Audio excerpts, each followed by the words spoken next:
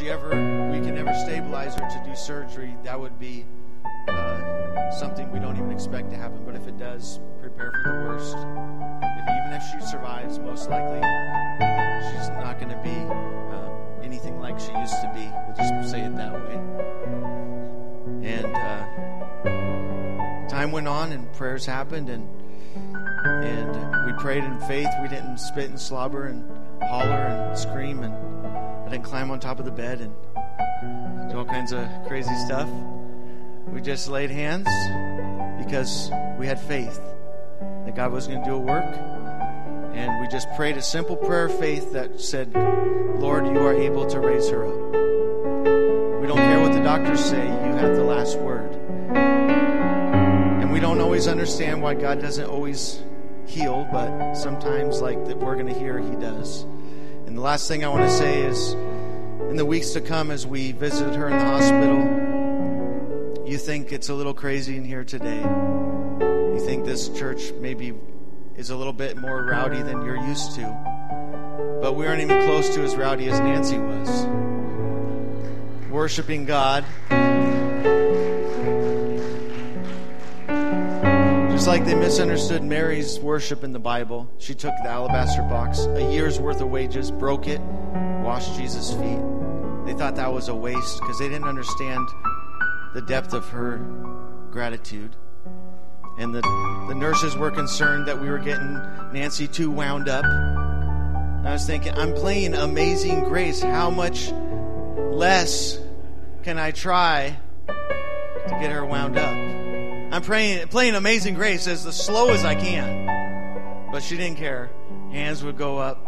Tears would start flowing down her face. And she would just, Jesus, I love you. Jesus, fill me with your Spirit. Amen. It was awesome. Unashamed. Didn't care who was around. She was worshiping her God that raised her up. Amen. So we're going to hear Sister Nancy's version of that today. And maybe afterwards, if I don't know if Clint and Jen were going to share a little bit of the medical side. If they don't, that's fine. But it's just, you could sit here for a long time and recount the miracles. We're going to hear a short version today because you could go on for hours. We're just glad that she's here to share with us all the way from Arizona. Amen. So, Sister Nancy, if you would come and share today. And Sister Grandma Parks is proof that your prayers are not in vain. She's been praying for her family for years and years and years. And so you're going to hear how just one of her family members' life was completely turned around for Jesus Christ.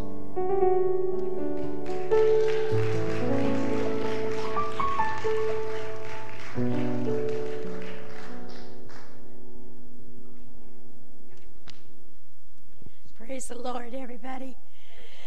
I'm going to really try to get through this without breaking down, but it's a very emotional thing for me. And I'm going to try to get through this without losing my voice. I've had a couple surgeries on my voice, and I'm in for a couple more. But with God's help, I will talk normal again. So just excuse me if I lose my voice and I cough or whatever it may be. I know a lot of you have heard bits and pieces of this story, and I know that a lot of you went to the hospital from this church to pray for me. I don't remember any of it, and for that I'm sorry. I wished I could remember everything that went on, but I don't. On April the 29th, 2016, my life changed forever. I literally died that day. I did the same thing I did every day for 14 and a half years. I got up that morning, went to work, felt fine. At 10:30, I went out on break. And as I was coming into the building, I thought, I've got to call Chad today. It's his birthday. It's the last thing I remember. I went down.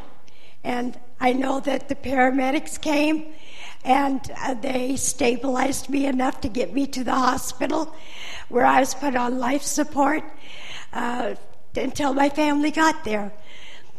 When my family arrived, and this is, I'm telling you what I've been told, and I've asked Jen and Clint to kind of emphasize what really went on, because it's hearsay. I really don't know. But I know that I was put on life support so that my family could get there and tell the doctors it was okay to pull the plug, because I wasn't going to survive. When my family got up there, the doctors kept, every day that my family came, every day, the doctors would say, let's end this, let's pull the plug, she's not going to make it, and if she does, she'll be brain dead. Well, I'm not brain dead, right? But I have to tell you, anyway, the last thing I remember is going down and getting up to the hospital, and but they would tell my family to pull the plug on me. My family just thought they were nuts. There's no way they were going to pull the plug, and they told them that. They told them to get out of their face, actually, is what they did. And to quit telling them that, to just go do their job. And God would do his. Instead, my family called for prayer. And I know that there were several states that churches were praying.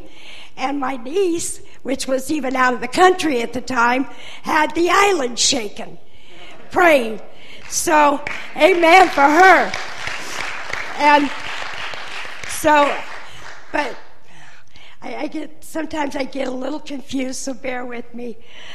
Right after that, I know that Chad and the rest of the family called for prayer, and like I said, they had everybody praying. And these people I do know now. I didn't know they were praying then. But in any case, every single day that I was alive, the doctors were just stumped, because what happened was I had an aorta dissection. I want you to understand this and fully get the impact of what happened. An aorta dissection is usually 3 or 4 inches long. Mine is over 2.5 feet long. It goes down my stomach, down my leg. That's why the doctor says, no way. They've never, ever seen anybody survive an aorta dissection like mine. Well, they've never seen mine. They've never seen it. But I know that at the time of the incident, it took out one of my kidneys, and it caused my brain to bleed, and therefore I suffered a stroke. I've lost the mobility of my left side, so the doctors say. I really haven't. I really have. I'm able to walk. But I've lost that, and again, I've lost a kidney, and to me, that's minor stuff. That's minor. Excellent, yeah. Well, but in any case, I want Chad and, Clint. I want Clint and Jen to kind of explain the family side of it. This is really, really important to me. I want you guys to understand it's not just me. This was my family that went through this and what they suffered. That's what I want you to understand. Because when you go down, it's not just you. It's your family. It's your friends. That's what I want you to understand. And that's why I've asked Clint and Jennifer to kind of elaborate a little bit on what took place in that hospital. You do that.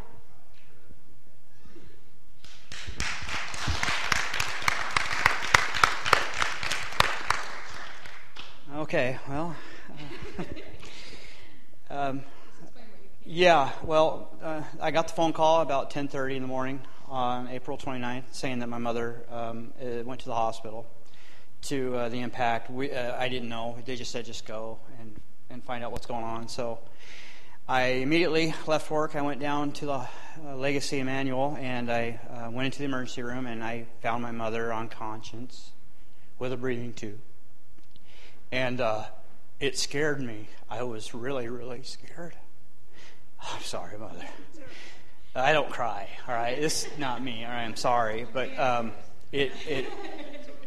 I was scared. I was really scared. And the nurse said, there's not much, really. There's not. They didn't know at that point. And so immediately I left the hospital room, and I went and I called my brother, and I said, you need to come down right away.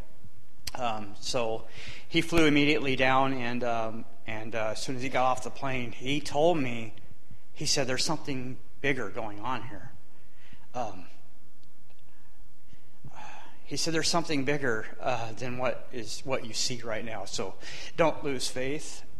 Let's pray and see Mother through this. So immediately we called on all the saints of God, and like faithful servants, they sure showed up. And the pastor, the other pastor we have, Ryan, and Brother John Ellis, really thankful for you, and Sister Julie. And they came down, and we laid hands on my mother, and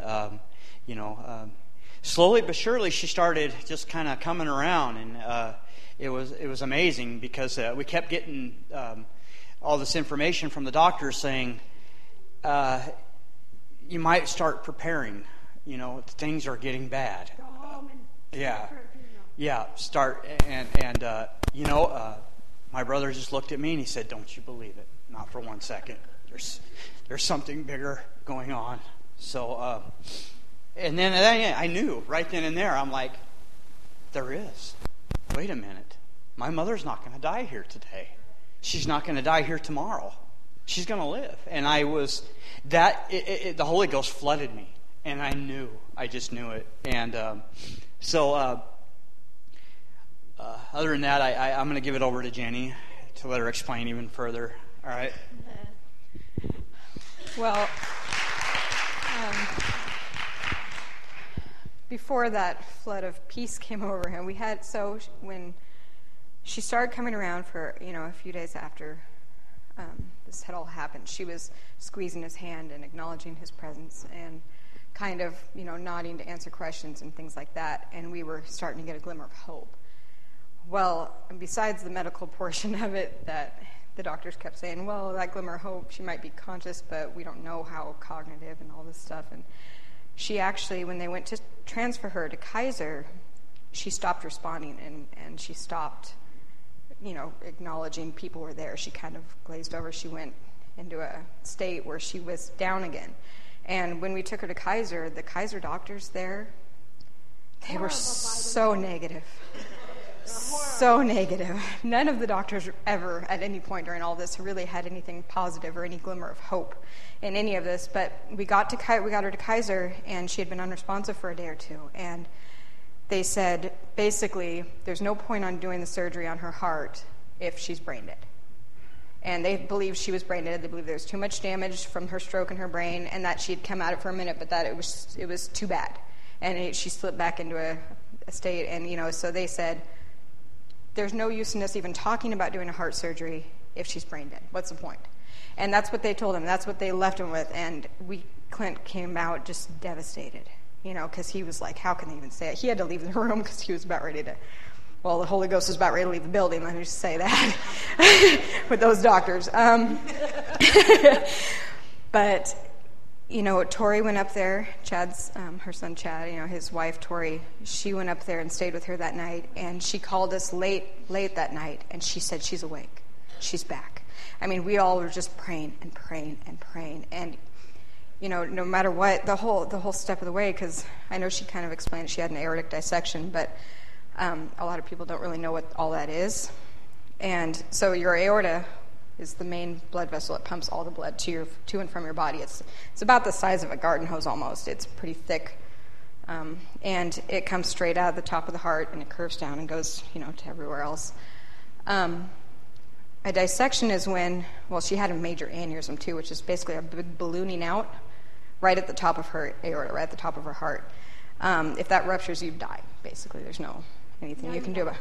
Yeah, not in her case. You believe in God, you don't. A dissection happens because there's 3 layers to the aorta and the inside, and basically a dissection happens when a tear happens in the inner layers of the aorta, and blood starts making a pocket and traveling into a pocket in between the lining. And like she said, normally they don't even have a classification for what happened for her. There's a classification system, type 1, type 2, type 3. Well, they don't even have a classification for the extent of her dissection. Normally what they would do with the dissection, if it didn't cause death, is that they would replace that part of the aorta. In her case, there's not enough of anything to replace, and it was so... Yeah, there's not really any way to even do that. They discussed talking about fixing the aneurysm up at the top, but even now, so because of the fact of the extent of hers and the fact that they don't even know how she's alive. Normally with this, it'll cause the blood won't flow to the rest of the body. The blood won't flow properly, and it'll cause clots in that pocket. From here. Yeah. And then I want to tell you that the doctor said, no, this is impossible because my body supply blood to the rest of my organs on its own. On its own. Yeah, on its own. They said, no, that's impossible. I'm here to tell you it did. It did. And it's really funny because my cardiologist in Arizona, he comes into my room shaking his head. It's like, Nancy, I don't even know what to say to you. You shouldn't even be here. I said, well, I'm here, so talk to me. And, but there's a lot of other stuff that went on in the mix of being in that kind of physical condition. I was on a lot of medication, so a lot of it I don't remember.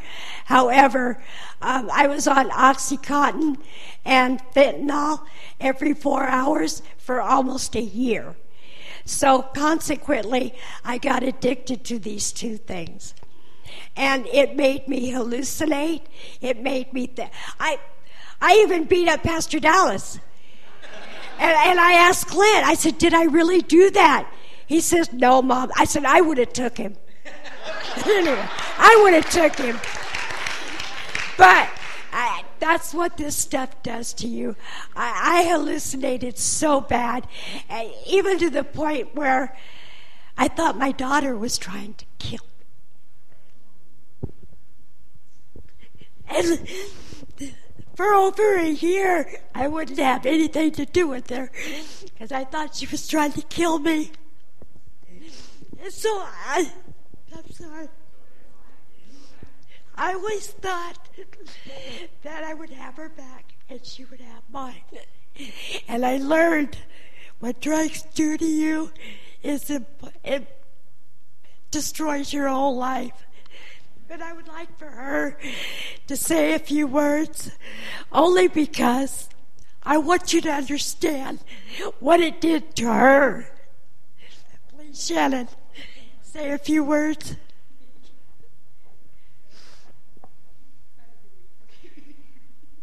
You don't have to say a lot, but don't make me cry.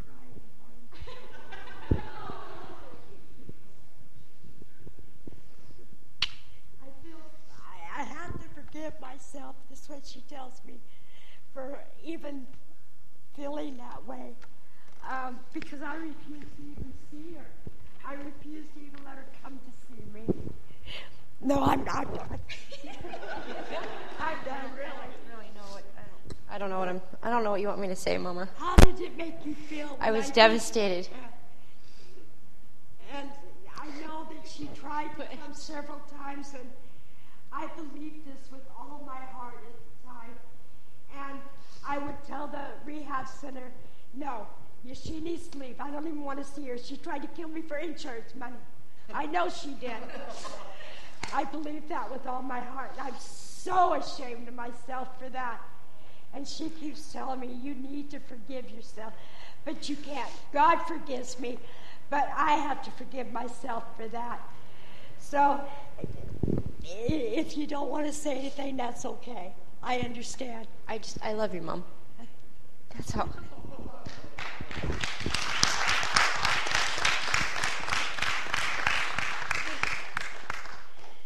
Well, I believe with all my heart that each and every day that I breathe, it's because of God. There's just no possible way I could do it otherwise. And I have to tell you, because I was on all that medication, and my cardiologist told me, I'll just be quick, guys. My cardiologist told me I was a drug addict. I was furious. How dare you call me that? He was right. I was. I got anxious when I didn't have it. If I didn't have it every 4 hours, I got mad, belligerent. And I said, he's right. I am. I threw them all away. I took the patch off, threw the pills away, threw everything away. And I said, that's it. For 4 days, I went through withdrawals. I know how a drug addict feels. I went through 4 days of withdrawal, and it was so hard. And finally, that one night, I said, I can't do this by myself. And I went to church. And that night, we had a fill-in pastor, and he started talking about God moving mountains and the power of prayer. And I looked at him and I said, he came down off the pulpit straight to me and started praying. When he touched me, I said, God, I believe in you. Move this mountain. And I felt the Spirit of God enter my body. And I was blessed with the Holy Ghost. And it was amazing. But I have to tell you, ever since that night, I've never even had another withdrawal. I never went through any pain at all. At all. I never had anything. So I thought, I wanted to get baptized, but I had a trick in my throat. And I didn't think I'd be able to. Again, the power of prayer. I went to my ENT, and he says, oh, yes, you can. Told me how to do it. And I was baptized. I was able to be baptized in the name of Jesus Christ. Yeah. I'll never forget. Pastor Wilkins came to Oregon, and he came up to the hospital and prayed for me. And he says, I told him then, at this part I do remember, and I told him, he says, why do you think God saved you? I said, so I can be a warrior, and so I can testify to what God has done for me. That I am alive because God says it's so. And by the way, if somebody tells you that, when a doctor tells you that you can't hear somebody when you're in a coma, that's not true. You can hear them. I heard my family. And I couldn't respond, but I heard them. I knew they were there. God is an awesome God. The next time that you guys are praying and you're walking the aisles or running the aisles, run a lap for me. I can't do it yet, but I will. Amen.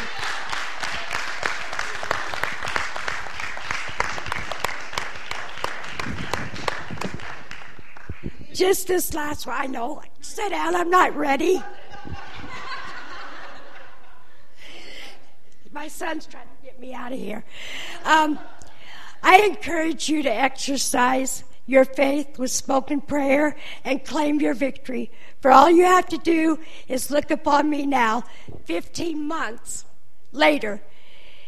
Today, the doctor said I would not survive to know the power of prayer and what it can do. Amen.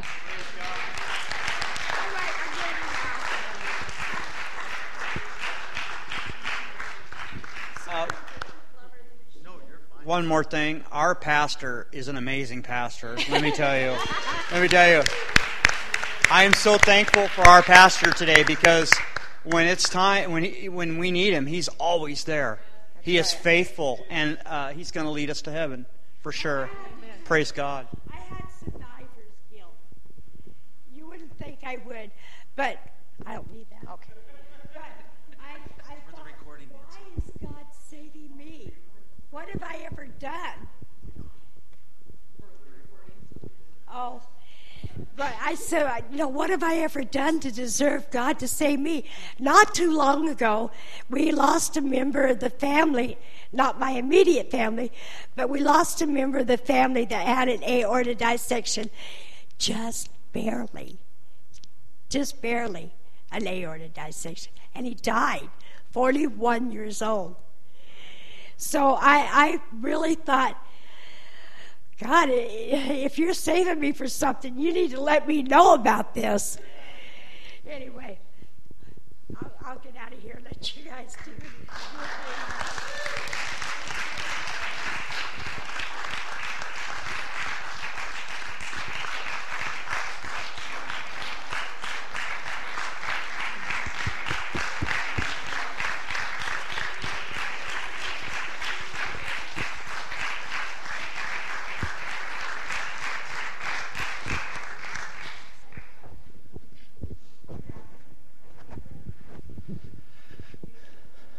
Amen. That's so awesome. Amen. I'm just going to talk for just a couple minutes, not long, about probably 10 minutes or so. Proverbs 3, 5 through 6. Proverbs 3, 5 through 6 says, "Trust in the Lord with all thine heart, and lean not unto thine own understanding. In all thy ways acknowledge him, and he shall direct thy paths." In the New Living Translation, it says, "Trust in the Lord with all your heart. Do not depend on your own understanding. Seek his will in all you do, and he will show you which path to take." There are few things in God's majestic creation that compare to the beauty, the grace, and the fragrance of a rose. Husbands, free advice. Roses are always appropriate. Roses are always good to display your love and affection to your beautiful bride. I've heard of men buying gifts that have upset their significant other, like vacuum cleaners, ironing boards, treadmills, dish soap, stuff like that. Not good gifts. But I don't recall a time when a woman was mad at her husband for getting her roses. Because there's something beautiful about a rose. There's almost a charm and an enchantment within the rose. And we're blessed to live close to the Rose Test Garden here on the hill in Portland, where roses are in bloom for part of the year. And if you've ever had a chance to go there, there's not much that matches the fragrance and the view of row after row after row of roses. And there's a story of a little girl who, filled with excitement and curiosity, picked several rosebuds from her mother's garden. These rosebuds had not yet bloomed, and in her desire to enjoy them in their most beautiful state, she began to tear them open. Her excitement quickly changed to disappointment when the flower did not respond the way she expected it to. Her mother came out of the house and found her daughter crying, holding the remains of broken rose petals. The mother gently caressed her daughter's face, wiping the tears away, and explained that God has a time for roses to bloom. You can't rush the process. You can't make it happen, because only God can unfold a rose. There's a poem that reads that it's only a tiny rosebud, this flower of God's design. But I cannot unfold its petals with these clumsy hands of mine. The secret of unfolding flowers is not known to such as I. This flower God opens so sweetly would in my hands fade and die. If I cannot unfold a rosebud, this little flower of God's design, how can I think I have wisdom to unfold this life of mine? So I'll trust Him for His leading each moment of every day. I will look to Him for His guidance each step of this pilgrim way. The pathway that leads before me, I'll trust Him to unfold the moments just as He unfolds the rose. The one stanza I want to repeat says, if I cannot unfold a rosebud, this simple flower of God's design, how can I think I have wisdom to unfold this life of mine?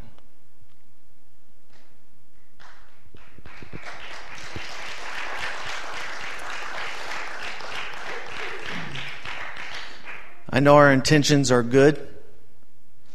I know we all desire beauty, we all desire peace, we all desire love.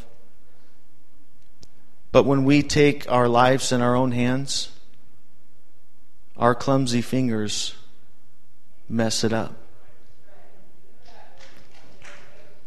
Again, it doesn't matter how sincere we are. I know everybody wants the same thing: life, love, happiness.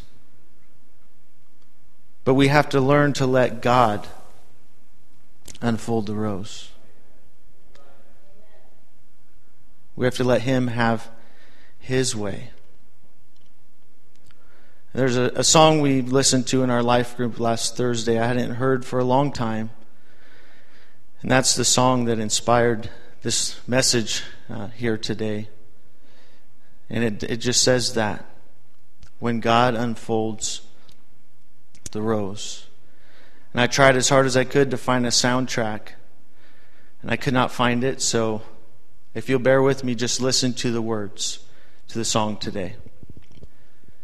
There have been times when I thought my prayers wouldn't reach the ceiling of the room where I knelt to pray, and a voice inside kept asking me, did I think God was really listening to anything that I had to say? But I just kept on a-praying and holding on by faith, knowing God is always in control. And I waited like a rosebud in the garden, and I let God unfold the rose. When God unfolds the rose, He always gets it right.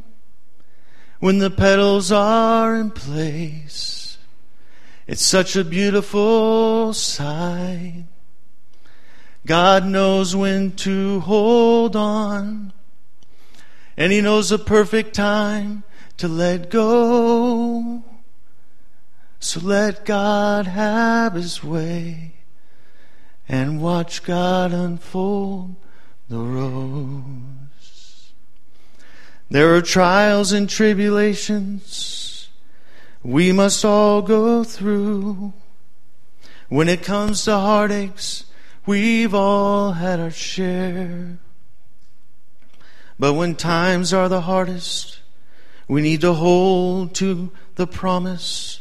He said He'd never give us more than we could bear. So I'll just keep on a-praying and holding on by faith, knowing God is always in control. And I'll wait just like that rosebud in the garden, and I'll let God unfold the rose.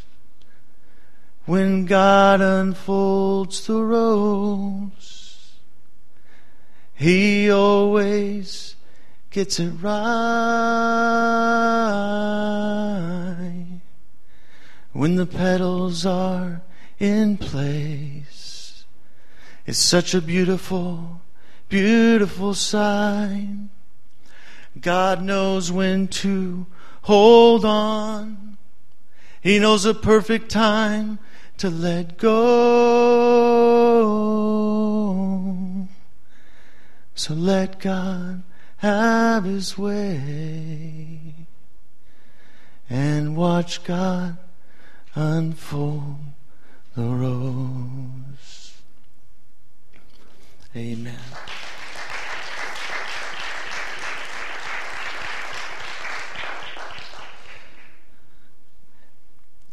If Anna could come today, we're come to a close.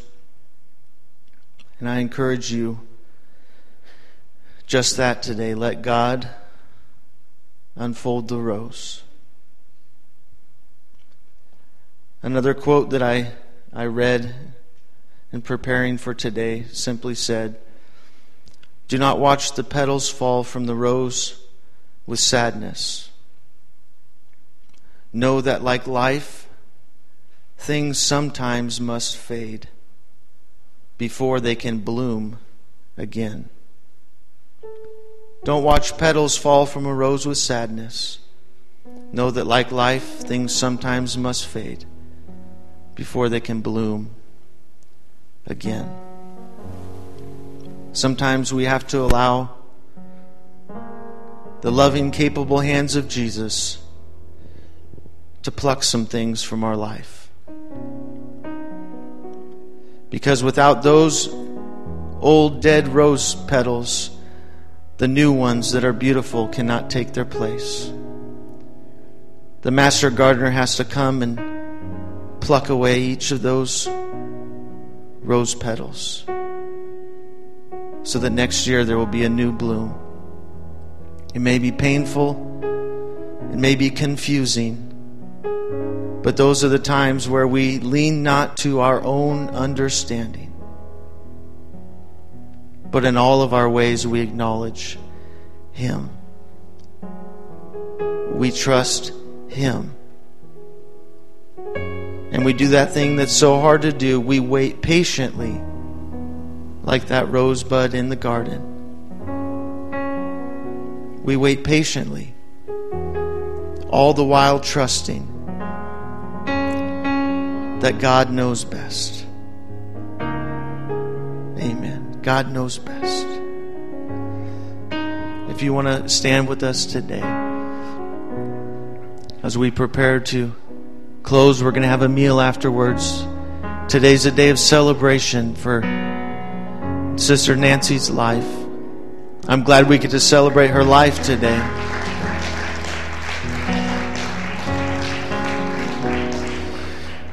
And I commend her family for coming, because sometimes you're more likely to get people to come to a funeral than a celebration.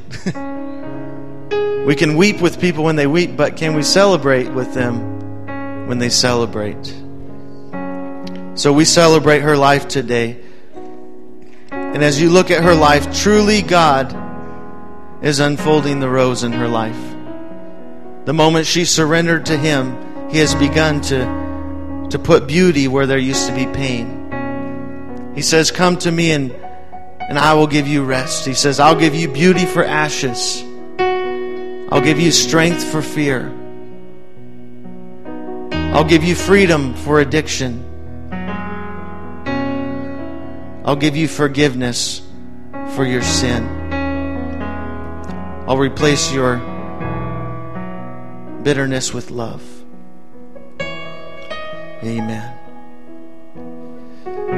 As we're closing today, let's just surrender to Him for a moment in prayer and say, Lord, I don't want to be doing this with my life anymore.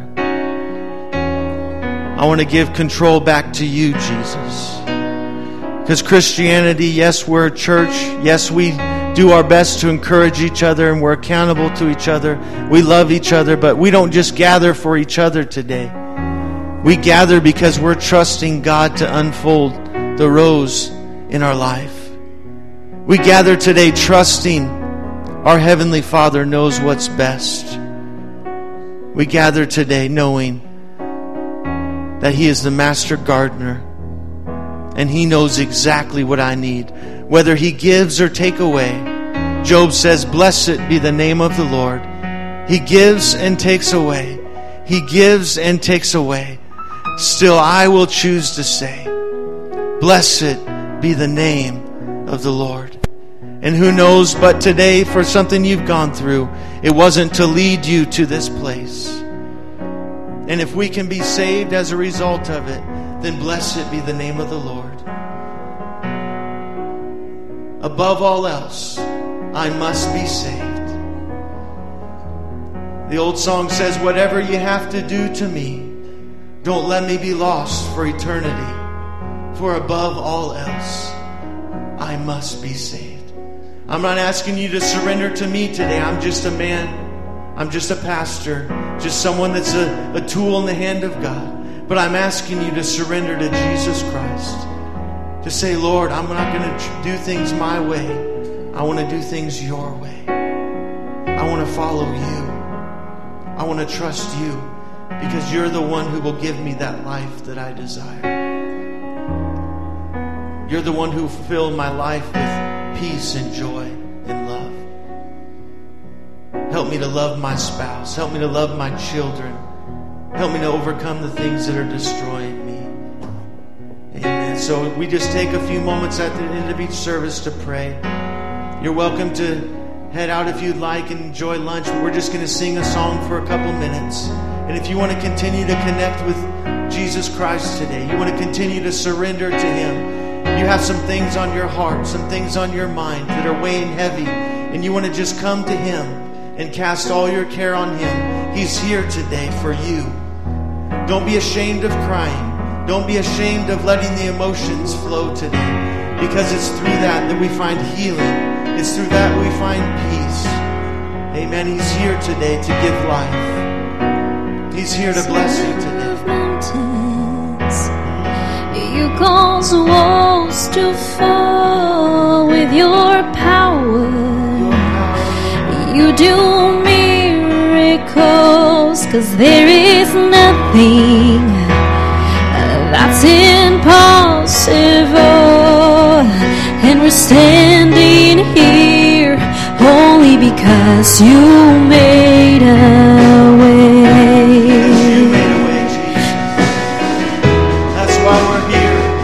You made a way,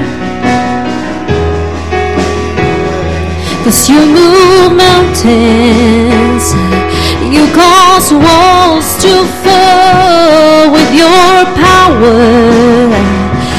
You do miracles, 'cause there is nothing that's impossible.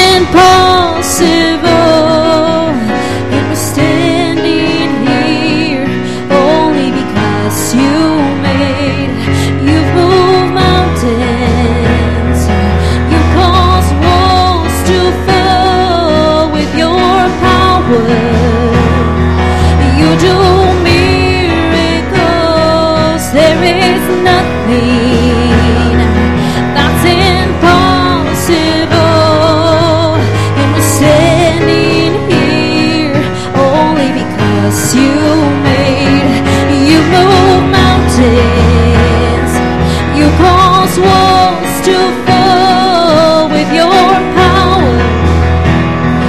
You do miracles, there is nothing that's impossible. And we're standing here only because you made a way.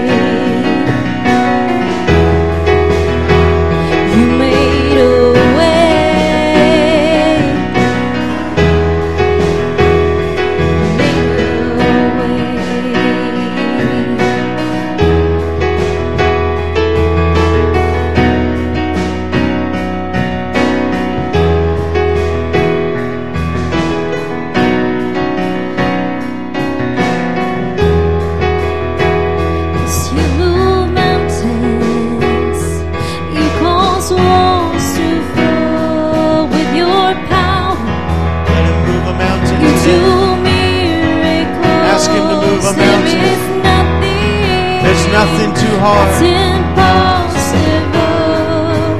I'm standing here only because you made a